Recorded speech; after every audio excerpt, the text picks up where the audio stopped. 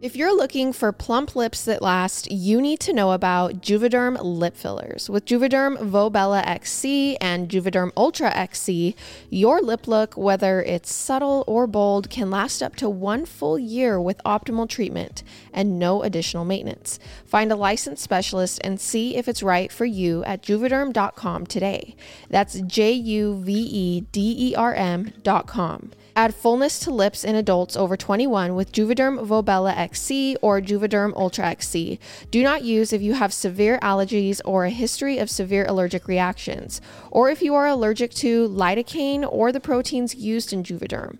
Tell your doctor if you have a history of scarring or taking medicines that decrease the body's immune response or that can prolong bleeding. Common side effects include injection site redness, swelling, pain, tenderness, firmness, lumps, bumps, bruising, discoloration, or itching.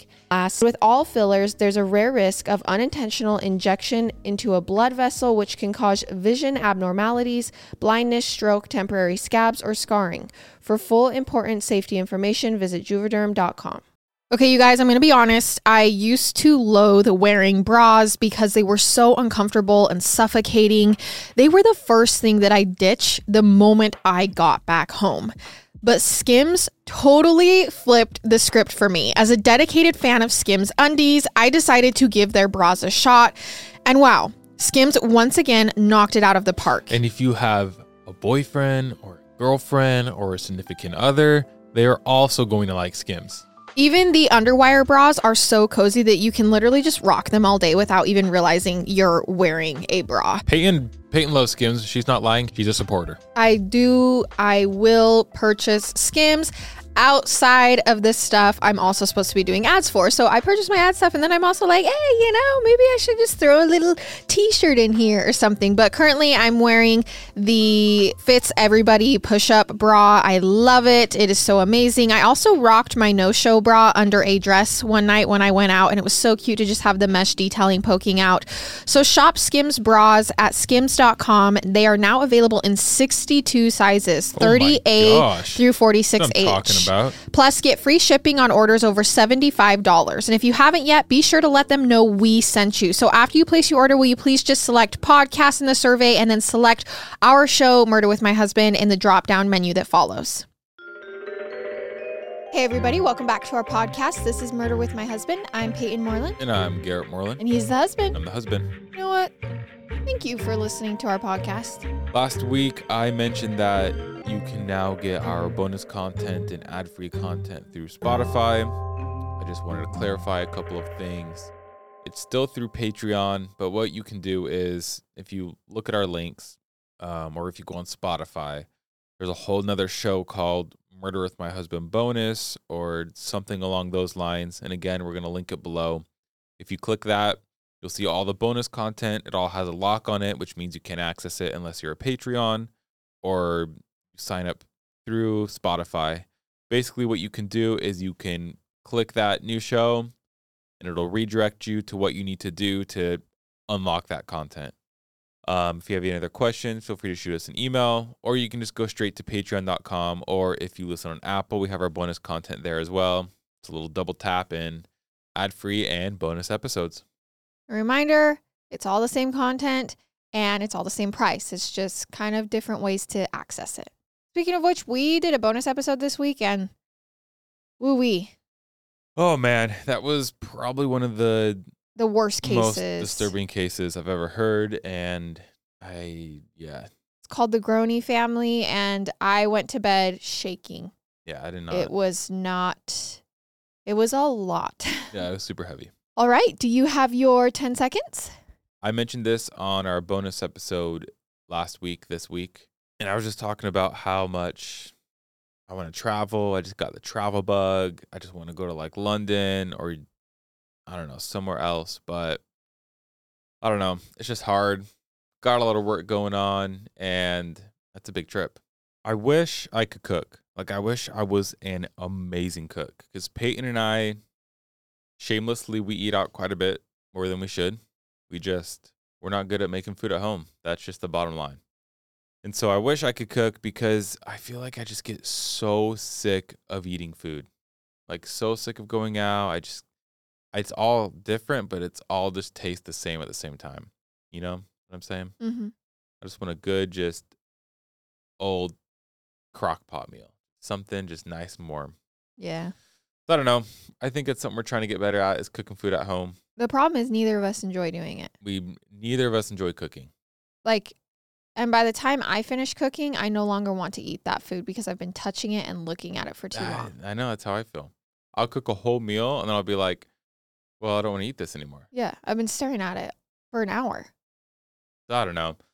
Trying to get better at that.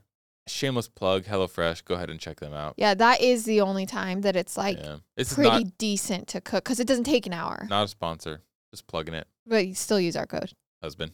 Also, it's going to sound insane, but after watching that video I watched last night, I kind of want to do an Ironman. No. Cody trains? Yeah, I was watching a Cody Co video. If you don't know who he is, he has a separate channel which I watch, which is Cody Trains. And he just ran an Ironman and kind of motivated me to run an Ironman. I'd die for sure if I tried. But you could swim and bike. I could swim, bike. Running would be the hard part. I don't even think that would be that hard for you. Like, okay, the Ironman would be hard, but I mean, I feel like you're pretty good at running. Yeah. That's a lot. Swimming that much, biking that much, and then like, running that much. I can't really swim. Because I forget, I think it's you swim 2-point-something miles, then you bike 100-something miles, and then you run 26 miles. Like, that's insane. So I'll keep everyone updated. Maybe I'll start training for an Ironman, and I'll have to start posting Cody trains. Videos somewhere or something. But Gary trains. Gary trains. I don't know. We'll see. I think I'd probably pass out and die. If anyone has ever run an Ironman, props. Let's hear it in the comments because I think it's pretty cool. Yeah, brag about it. And not many people have done that, and you're a star. You're a star. You're a star. You're a big old star. Seriously, though. You shine like the top of the Chrysler building. You are a star. So come train me. Let's do an Ironman together. And that's it. Let's hop into it.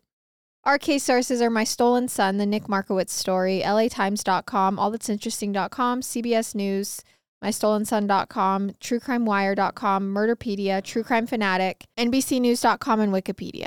Okay, so they say actions have consequences, right? I guess and for many of us, we take those consequences into consideration whenever we make big decisions. Like, how can this choice affect my life? And is the reward worth the risk?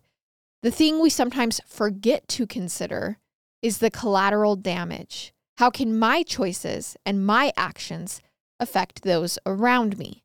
How will they affect the people I love? And if 20-year-old Ben Markowitz had asked himself this question back in the year 2000, we might not be sharing this case with you today. Then again, Ben probably never could have imagined that his poor decisions would lead to the kidnapping and cold-blooded murder of his 15-year-old brother, Nick. Okay. And that's the case we are talking about today. Born in September of 1984, Nick Markowitz grew up in West Hills, California. It's a quiet, more residential area northeast of Los Angeles, just north of Malibu and Calabasas. Nick's mother, Susan, was a stay-at-home mom, and his father, Jeff, worked in aviation manufacturing. He also had two older half-siblings on his dad's side, Leah and Ben, who'd split their time between their mother and their father's house. Now, being 6 years younger, Nick looked up to his older brother, Ben. But the two couldn't have been more different, at least in their early years. Nick was an avid reader who played the piano and loved doing theater. He wasn't much for sports, but loved practicing taekwondo and competed in the spelling bee. When it was time for him to start freshman year at El Camino Real High School, not much had changed other than his interest in girls had escalated. Well, and he started following Ben's lead on a few things, and not in a good way. Even from an early age, Ben had trouble controlling his impulses. He sometimes acted out for attention and in ways that came across as aggressive. He found himself socializing with an older, rougher crowd and regularly got himself into trouble. At age 11, he and a friend were caught piercing car tires around town with a screwdriver. Jeez. That same year, he stole his friend's parents' car, took a few buddies for a ride, and ended up crashing it, wrecking 3 other cars in the process. Remember, this is at 11 years old. That's nuts. But at age 13, it got even worse when Ben one day came home with a gun. He said he needed it for protection against some kids at school. 13 years old. Yeah. Now, naturally, Susan, Nick's mom, who's Ben's stepmom, was terrified of having Ben in the house around Nick. So she has her biological son, Nick, and then her stepson, Ben. And she's now nervous to have Ben around her younger son, especially when a 16-year-old Ben was arrested and sent to juvenile detention for grand theft auto and assault with a deadly weapon. But what could Susan do? This was her husband's son. He needed their help. Ben split time between his mom and his dad's house. Oh my gosh. So after serving his sentence, she and Nick really didn't have a choice but to welcome Ben back into their lives. And Nick, well, as he reached his high school years, he wanted to spend time with his more edgy, cooler older brother. And Ben entertained it. He began taking Nick with him to some parties. And I'm not talking about some just like innocent backyard barbecues. Yeah. The parties Ben went to were at the home of one of the biggest drug dealers in the area, at Jesse James Hollywood's home. And yes, according to his birth certificate, that's his real name, Jesse James Hollywood. Wait, his last name's Hollywood? Yes, I wasn't saying Hollywood's home. Got it. Okay. I was saying Jesse James Hollywood's home. That's insane. His last name's actually Hollywood. So yes. That means his family's name is Hollywood, or did he change it? No, that's his family name. And oddly enough, it would also fit the outlaw persona he'd eventually grow into. Yeah. See, Jesse James Hollywood mostly dealt high-end marijuana as well as a few other party drugs. What does that mean, high-end marijuana? You know. We got some like the good stuff. Yeah. As you can tell, Peyton and I are drug noobs, so I don't know what high-end marijuana means. I don't either. I could assume it's... Maybe it's purple. Maybe it's... I don't know. Maybe it's got some gold flakes in it. Maybe. All right. And apparently it was part of a larger family business because he'd learned the trade from his father, Jack Hollywood, who'd also been dealing drugs locally for years. But that was kind of a well-kept secret around town because most people knew Jack as the boys' Little League coach. And Jesse was the star athlete who looked like he had a career in the major leagues ahead of him. Wow. That was until he severely injured his back, forcing him to leave the sport. And that's when Jesse started leaning into the family business pretty hard. He'd formed his own gang of people to work under him and help him push product. By age 19, he had enough money to buy his own 3-bedroom house, 2 sports cars, and his girlfriend a new pair of boobies. When people asked questions about his son's sudden burst of income, Jack told people it was insurance money from one of Jesse's old injuries. Okay. But I'm confused because it sounds like everyone knows he deals drugs. One half of the people do, one half of the people don't. That's everybody knows. And that kind of brings us back to those crazy parties. So Ben Markowitz spent a lot of time at Jesse's house, primarily because he was also working under Jesse selling his product for extra cash. And it wasn't uncommon for Jesse to show off his arsenal of semi-automatic weapons at these parties that he would throw at his house, just to remind everyone that worked for him who was really in charge. So Ben knew who he was dealing with, and so did Nick, the youngest brother. But Ben felt that Jesse was doing him a favor. Ben had burned some bridges with several other dealers in the area and was running out of options when it came to supply. So Jesse agreed to front Ben between $10,000 to $40,000 worth of weed a week.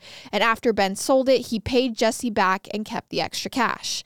And that's how Ben Markowitz became an integral part of Jesse's gang. And by proxy, Nick Markowitz started to cross over to the dark side as well. During his freshman year, Nick began skipping school and calling Ben to come pick him up so they could hang out. This led to Nick failing one of his classes, which meant he was then slated to attend summer school. And he began using marijuana and smoking cigarettes behind his parents' back. He even ran away from home once. So he's really just sliding down this rougher path. Did you ever have to take summer school? No. Me neither. Yes, you did. No, me 100% you did. No, I was smart. Did you really? Well, I don't know. Come on. I'll leave it a mystery for now. I can't believe you'd even ask me that. I had to do it once. It was my freshman year of high school. Was freshman year your roughest year?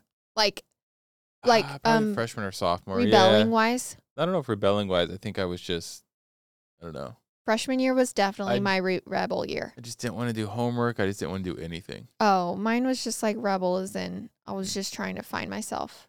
Yeah. I was wearing eyeliner. You were Jesse James Hollywood? No. All right, let's keep going. I was just an insecure little girl. Okay.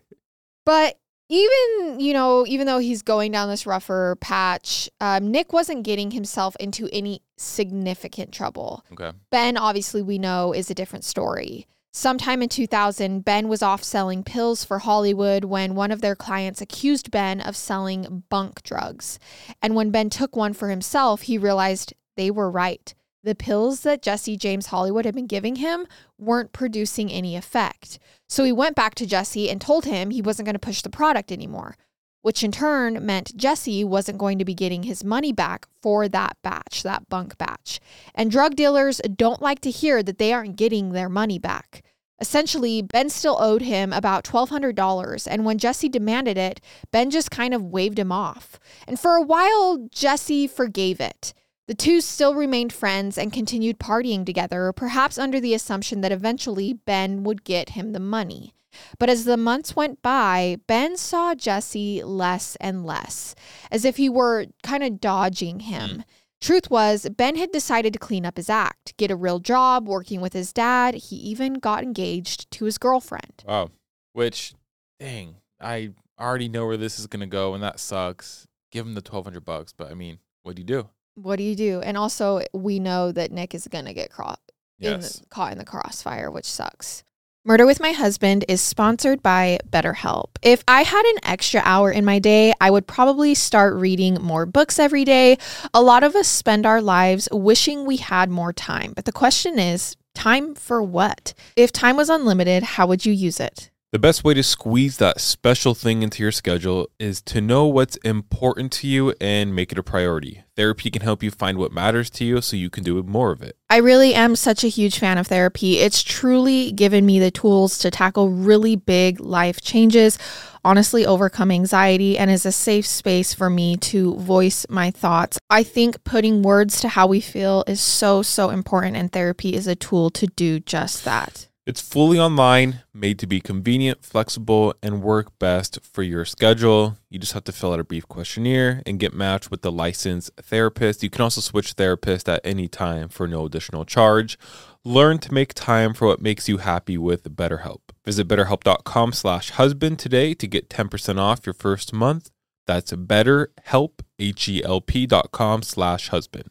All right, we're jumping into a Shopify ad. Love Shopify, bunch of ads for them. If you have any type of online business, e-commerce store at all, please go and check out Shopify. You will absolutely love it, and make sure you use code HUSBAND or go to shopify.com/husband. I think sometimes starting something, we all have these aspirations, right? We're like, oh, I knit these little onesies. I really want to sell them, or I do this, or I do that. But then you have no idea what that actually looks like. Shopify is the answer. That is how you do it. And when we started podcasting, I was like, okay, maybe we're done with Shopify, but nope, here we are selling merch. So we're still using it.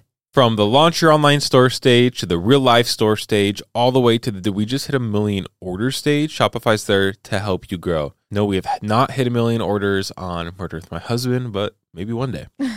Shopify helps you turn browsers into buyers with the internet's best converting checkout, up to 36% better compared to other leading commerce platforms.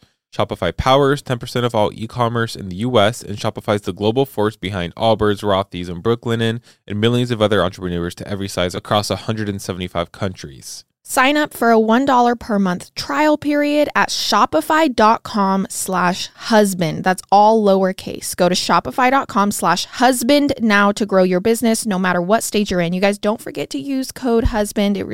It benefits you and it benefits us. Shopify.com/husband. But shortly after this, he's trying to turn his life around. Problems started to escalate. One evening, Jesse and his girlfriend went to the restaurant where Ben's fiance was working. When the bill came, they skipped out on the tab and wrote, "Take this off of Ben's debt," on the receipt. Of course, Ben's fiance had to pay their bill and went home and told Ben. And he was not the kind of guy to let something like this slide. The two started exchanging voicemails, each more threatening than the next. Finally, Ben went over to Jesse's house one night and broke one of his windows, which really set Jesse Hollywood off. Why would you mess with a guy with the last name Hollywood? I mean, that's just bad news. Red flag number one. Red flag. So Jesse rallied his troops and told them enough was enough. They were going to find Ben Markowitz and he was going to pay. At the same time, the now 15-year-old Nick was testing his boundaries at home. On the evening of August 5th, he walked into the house looking glassy-eyed with a pack of cigarettes in his pocket. Once his parents started giving him heat for it, Nick walked right back out the front door. Now, this wasn't the first time Nick had stormed out or run away for a bit. It was actually kind of becoming a habit. Okay. Usually, he just ended up at Ben's place and returned later after he had cooled off. This time, it only took 20 minutes for Nick to come home. But instead of having a conversation with his parents that evening, they vowed to talk to him in the morning after they all had slept on it. Little did Susan know, she'd lost her one and only chance. Oh my gosh. Sometime between 9:30 and 11 a.m. on August 6th, the following morning, Nick woke up and decided he still wasn't ready to have that conversation with his parents. He knew his mom was cooking him breakfast in the kitchen and was willing to make peace over the matter, but he decided he still needed some time. He got dressed, slipped out of the house unnoticed, and wandered down Ingamore Street. A little after 12 p.m., Nick's uncle and cousin were driving through the neighborhood when they spotted Nick walking along the side of the road. They asked him if he wanted a ride home. Apparently, he'd already ventured out a pretty good distance. But Nick declined the offer. He just wanted to keep walking to clear his head. What he didn't realize was at the same time, Jesse James Hollywood and his gang were cruising around that exact neighborhood looking for Ben Markowitz, his older brother. They were ready to go to his house, break his windows, and finally get Jesse's revenge. And that's when they spotted Ben's little brother, Nick, walking alongside the road all by himself, clearing his head, vulnerable. It was around 1 p.m. when Hollywood's van screeched to a halt, cutting Nick off in his tracks. One of Jesse's guys, a 21-year-old named Jesse Ruge, hopped out and confronted Nick. He told him not to run. They just wanted to know where Ben was. When Nick told him he had no idea, Ruge and another one of Hollywood's guys began punching Nick, hoping to beat the answer out of him. This is in broad daylight, by the way. Also a minor. And so there were a few witnesses who spotted the assault happening in real time. One of them was Pauline Ann Mahoney, who was headed home from church with her kids that Sunday morning. Pauline said she could see the teenager getting assaulted and noticed that he was then tossed into a van. She followed the vehicle until she could get a good look at the license plate, and when she got home, she dialed 911. Another young woman also saw the attack and called police with the same story. Only it would take LAPD another month to find out who that van belonged to. What? And who had been assaulted that day. All right, that's some bullcrap. How does it take a month when you have the license plate? Right. And everyone knows Jesse in that area. How does that happen? Well, for now, this meant Nick was a sitting duck. And inside the van, with no police on the way, the bloody and beaten 15-year-old was faced with the last person he'd hoped to see. His older brother's friend, well, now frenemy, 20-year-old Jesse James Hollywood, the local drug dealer. Jesse screamed at Nick to tell him where Ben was, but Nick kept admitting he had no idea. They went through Nick's pockets and took his wallet, his pager. Remember, this is the year 2000. They also took his marijuana and a small bag of Valium. Within a few minutes, they were rolling a joint and passing it around the van, as well as each taking some of Nick's Valium. Jesse kept telling Nick not to tell anyone about the kidnapping. If he did, or if he tried to run, Jesse promised to break his teeth. Ruge, who was manning the wheel, kept turning around back to Jesse, asking him what the plan was. I mean, they've now taken this kid and beaten him. It was clear none of them had thought this out, that the plan was never to kidnap Nick in the first place. He just happened to be in the wrong place at the wrong time. Still, they had plans to drive about 2 hours to Santa Barbara that day for a party, and they figured they weren't going to let a little kidnapping get in the way of their fun. So they stopped, picked up one more friend, and began heading north on the 101 freeway with Nick in tow. The party was at the home of one of Jesse Ruge's friends, since Ruge's family also lived in the area. It was a small gathering, enough for most people to notice when Nick was carted in and taken immediately to a back bedroom. Inside, they tied Nick's hands and feet with duct tape. They taped a sock over his eyes and stuffed another one in his mouth. Then they left Nick alone in there while they went to have a few beers. A few of the people at the party spotted a glimpse of Nick through a crack in the door. Like he's tied up and... Dude, help him. Right. One woman accidentally stumbled into the room to put on some makeup and could tell something was seriously wrong about the situation. However, Jesse James Hollywood assured them it wasn't a problem, that they should all just keep quiet about it and leave him alone. Then he flashed them the gun he had tucked in his belt. Since these were Ruge's friends, he had the most explaining to do. He told them they were just keeping a close eye on Nick, that his brother owed them some money, and they were holding him for ransom. They just needed a couple hours to track Ben down, and then they'd be out of their hair. Nick would eventually be returned home safely. This is what he told everyone at the party. Okay. And every few minutes, one of Jesse's guys would go back to the room Nick was in to tell him the exact same thing. He didn't need to worry. Everything was going to be worked out as soon as they found Ben, his brother. And shockingly, Nick didn't seem too alarmed by the situation. He remained calm and composed. He trusted that these guys weren't going to do him any real harm. The worst was over. In fact, by the end of the night, they not only untied Nick and freed him from the room, they'd invited him to come smoke some pot and play video games with them on the couch. Eventually, Jesse and two of their guys headed back to Los Angeles for the night. But before he left, Jesse told Ruge he was in charge of watching over Nick that night.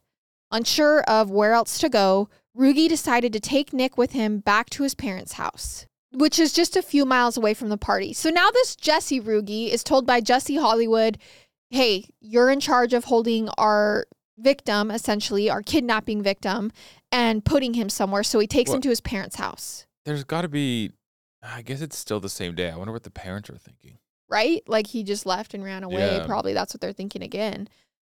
When they get there, the 20-year-old Ruge told his father that Nick was just a friend, a much younger friend, mind you, spending the night. And frankly, his father didn't think anything of it.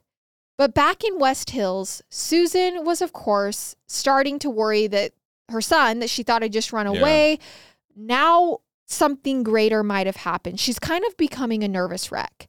Not only had her son been missing since breakfast, she tried paging him dozens of times and he never called her back. Even when things were bad between them, Nick never went this long without telling her where he was. Yeah. She figured the only place Nick could be was Ben's house, only Ben wasn't returning her calls either. It wasn't until the following morning, Monday, August 7th, that Ben finally showed up at the family home. He said he'd been away doing work in Arizona and that's why he hadn't gotten their messages. But he also said he didn't have Nick. He hadn't heard from him at all. And that's when the panic set in for Nick's parents. Their first instinct was to ask Ben, is there anyone who is angry with you? Anyone you owe money to? Yeah. And it was in that moment that Ben realized this was the work of Jesse James Hollywood. Oh, could you imagine? That's so scary. That's gut-wrenching. Ben began calling Jesse and other people within his circle to ask about Nick. One of them said, yeah, they heard Nick was at a party with Jesse and some of his guys up in Santa Barbara. So Ben figured maybe they just took him on a joyride. They just wanted to party with Nick, cozy up to him a bit to scare Ben and piss him off. No one realized that the whole situation was a lot more dire. Nick certainly wasn't with Hollywood and his guys by choice. That same day, Jesse was back in Los Angeles, already worried he'd taken things too far.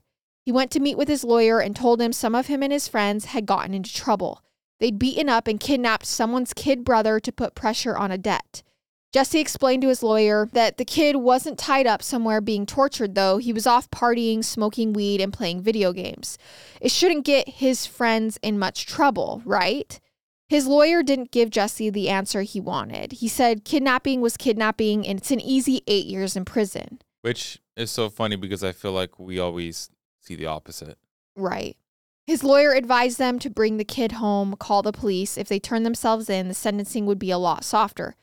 But Jesse heard the opposite. He heard, you're in trouble and you better clean up your mess. And to Jesse, that meant there was only one option left. No freaking way, dude. He didn't want to do prison time, so he decided they had to get rid of Nick Markowitz. But over at Rugi's parents' home in Santa Barbara, you'd have little idea anything was wrong. Rugi's father and stepmother certainly didn't. They just thought Nick was a temporary house guest, probably because Rugi and Nick spent their morning lounging on the couch, watching TV and playing video games. Yeah. Later that afternoon, Rugi even invited a few other friends over to join the party. Among them was 17-year-old Natasha Adams, 16-year-old Kelly Carpenter, and 17-year-old Graham Presley. Rugi also told them that Nick was just a friend of his that was visiting from LA. And for the first few hours, they didn't really question it. Nick spent most of the time socializing with them, talking about everything from girls to video games. He didn't even realize what kind of trouble he was in. But then Rugi began bossing Nick around in a way that seemed kind of alarming. He asked Nick to go inside and vacuum the house, which was kind of a strange request of a guest. Rugi also told the 3 teenagers that Nick wasn't allowed to use the phone if he asked to. Eventually, the party moved from Rugi's house over to Natasha's, and Nick, unable to leave Rugi's sight, of course, went with them. When they got to Natasha's house, she pulled Nick aside. She noticed that he had cuts all over his hands, probably from putting up a bit of a fight the day before. So she cleans his wounds and asks him, "What in the world is going on? Like, who are you and what's happening?" And Nick, without anyone else in earshot, actually confessed to her. He tells her pretty much the full story, that the day before he'd been kidnapped and thrown into Hollywood's van and shuttled up to Santa Barbara while they tracked down his brother to settle a debt.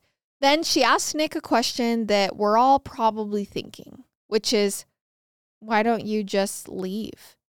Rugi didn't seem to be keeping that close of a watch over him, and it would be easy enough for him to just say he's got to use the bathroom and just slip out of the house.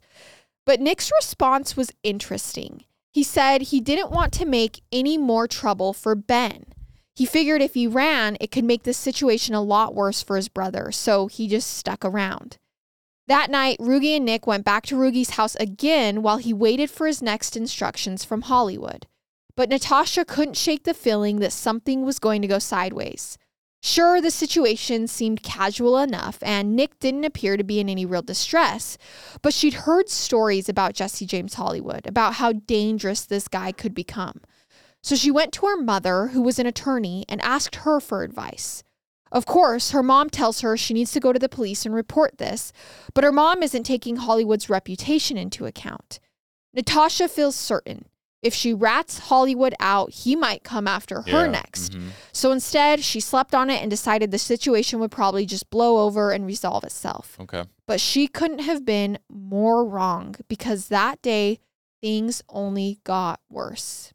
So after speaking with his lawyer, Hollywood had contacted Rugi with an offer. He promised to pay him $2,000 in exchange for him killing Nick. What? Yes. So he calls his gang member friend and is like, just kill him and I'll pay you $2,000. What the frick? But Jesse Rugi refuses. He tells Hollywood, you're overreacting. There's got to be another way.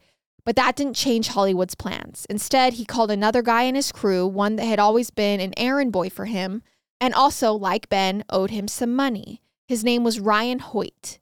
Hollywood told the 21-year-old Ryan that if he did his dirty work, he would erase all of his debts. It'd be a clean slate. Ryan was more than happy to comply and met up with Hollywood that Tuesday.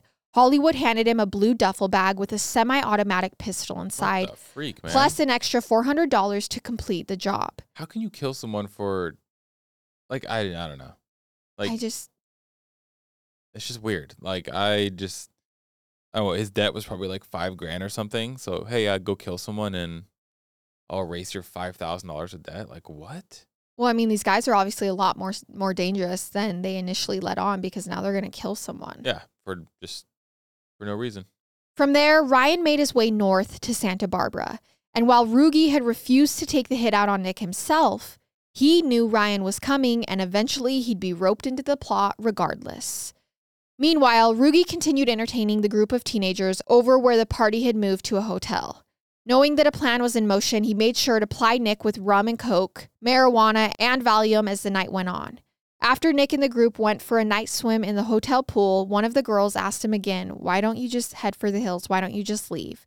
He said he'd taken Taekwondo, he could defend himself. Plus, he felt confident he'd be going home in another day or two, so why complicate the situation? He's like, if anyone tries to hurt me, I know Taekwondo, and I'm pretty sure I'm going to go home soon. Oh, man. Around 11 p.m. that night, things got complicated all on their own. That's when Rugi announced that everyone had to clear out of the hotel room. Someone was coming by to take Nick home.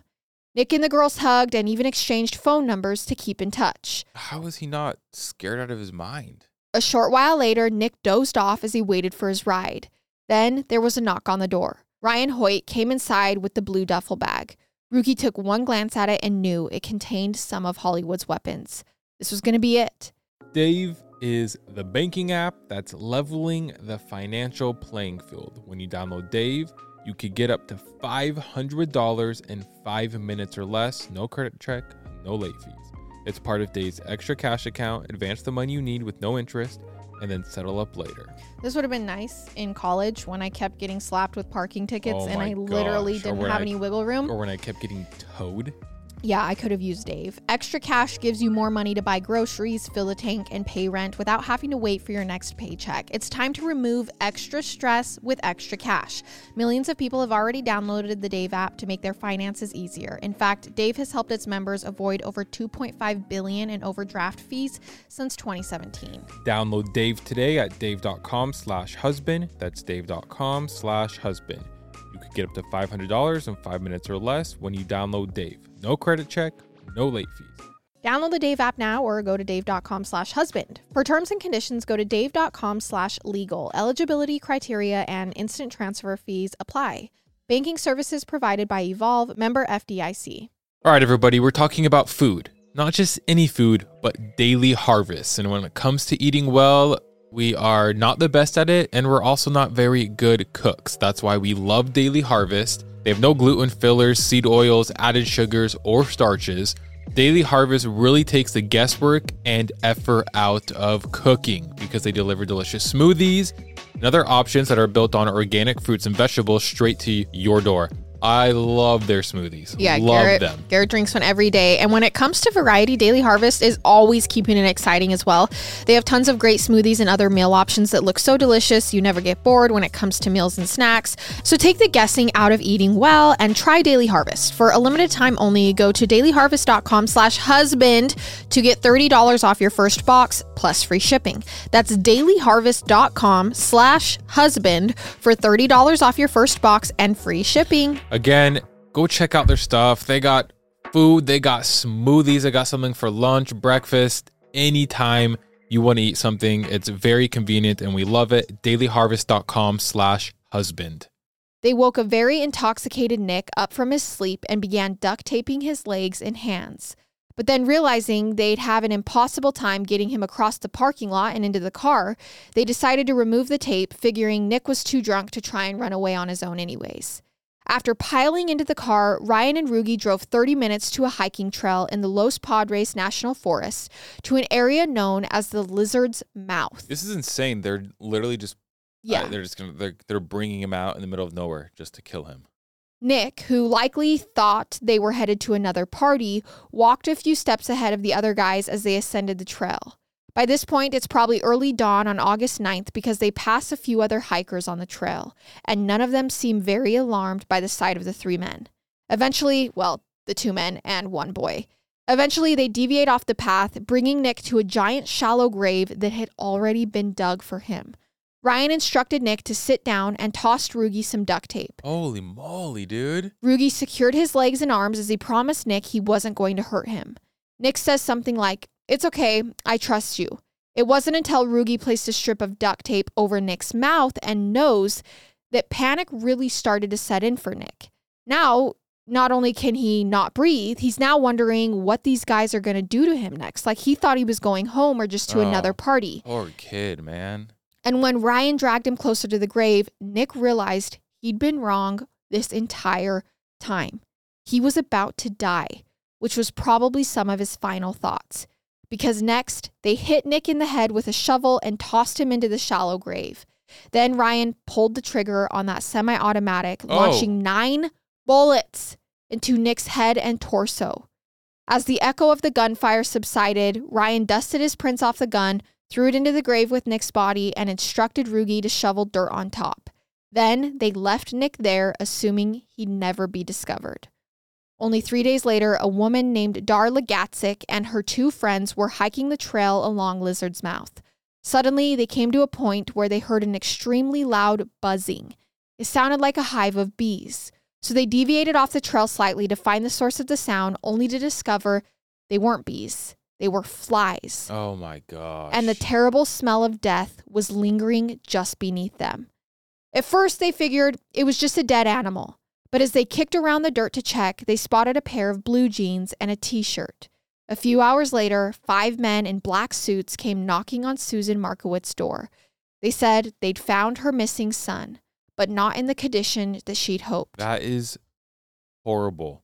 It's horrible because of everything from the mom didn't even want him to get involved in any of this, and then Ben owed money to people. What a mess. Right. What a mess.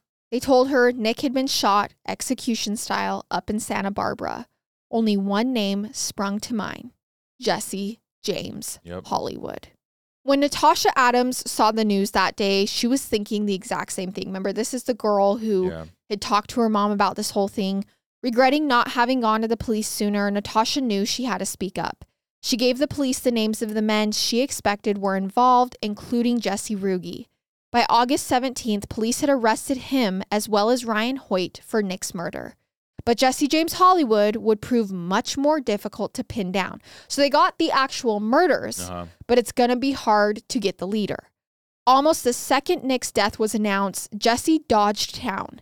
He emptied his bank accounts, put a payment down on a brand new Lincoln Town car, and made his final collections from the people that still owed him money. Then he fled to Colorado and on to Canada. But from there, Jesse's trail went cold for nearly 4 years. Oh, wait, Canada. Interesting.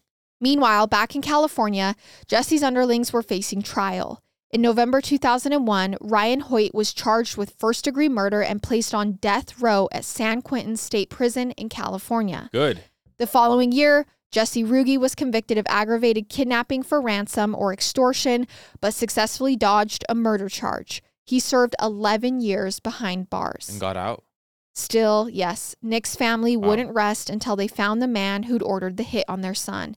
They wanted to find Jesse James Hollywood. And in 2003, a unique opportunity presented itself, the one that would do just that. That year, a filmmaker named Nick Cassavetes got in touch with the Markowitz family.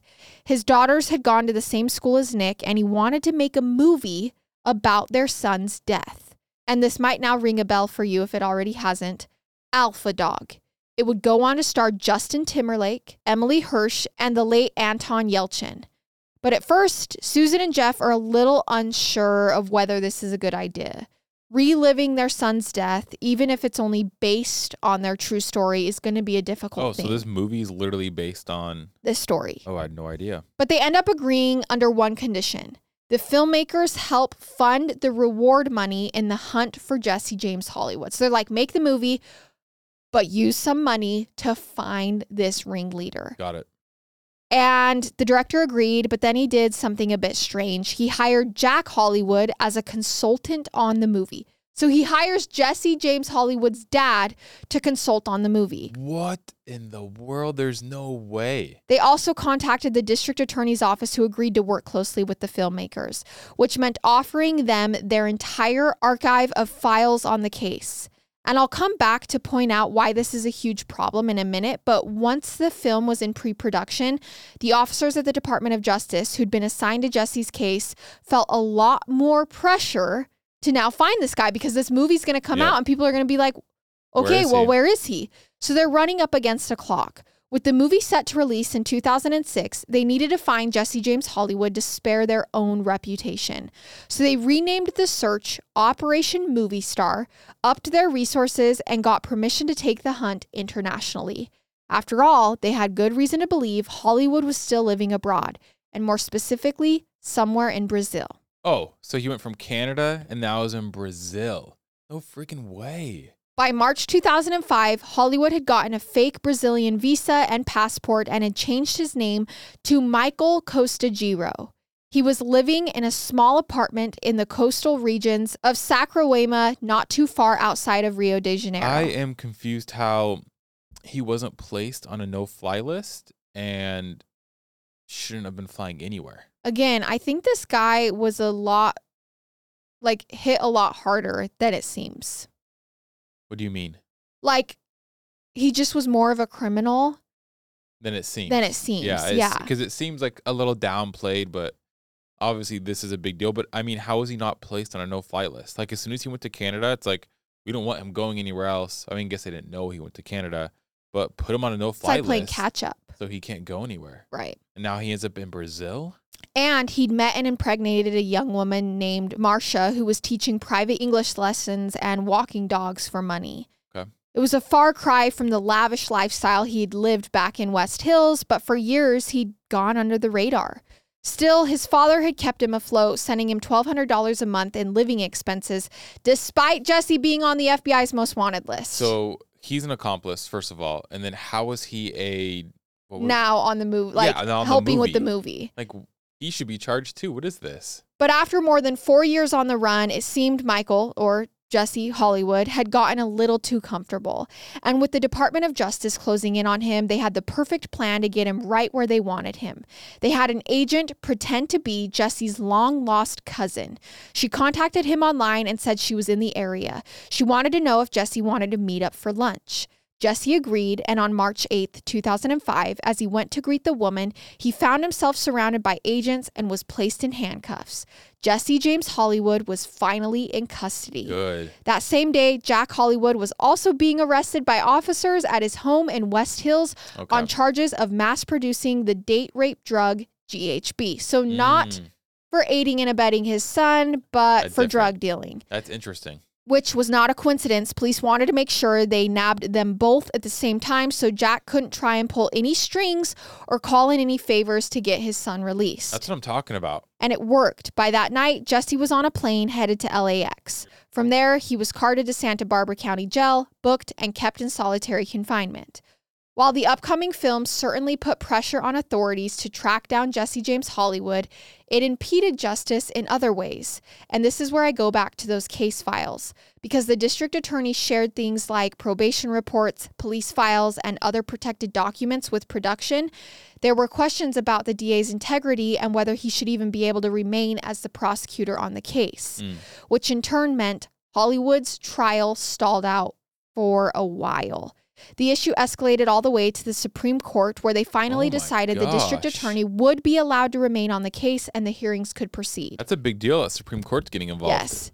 It wasn't until May of 2009, 4 years after his arrest, that Hollywood finally saw his day in court. He was convicted of kidnapping and first-degree murder. Remember, the murder was in an effort to avoid that kidnapping charge, so that was karma at work. So curious how this works, because he didn't kill someone, but he hired someone. He can still get convicted of first-degree murder? Yep. Even if you don't kill someone? Yep. I did not know that. In 2010, I mean, it's kind of up to the DA, but they can definitely go for it. Okay. In 2010, he was sentenced to life in prison without the possibility of parole and narrowly escaped death row himself. As of this recording, Jesse James Hollywood remains behind bars at the Richard J. Donovan Correctional Facility in San Diego. As for the Markowitz family, they found the sentences to be just. Jeff Markowitz told the press, "Another son's dying isn't going to bring back Nick." Still, they couldn't help but wonder about the life Nick could have had if his kidnappers had not earned his trust. Had Nick not been collateral damage for his brother Ben's mistakes. Yeah. And that is the story of Nick Markowitz. I don't even know if I want to get into all that, because Ben's still out there, the family's still out there. Well, and also, like, it's not Ben's fault. At the end of the day, it's not his fault. I just feel like it's not my place to get involved. So I'm not going to get involved. It's a horrible situation that sucks. And it sucks that a kid was taken away from his family for literally nothing he did.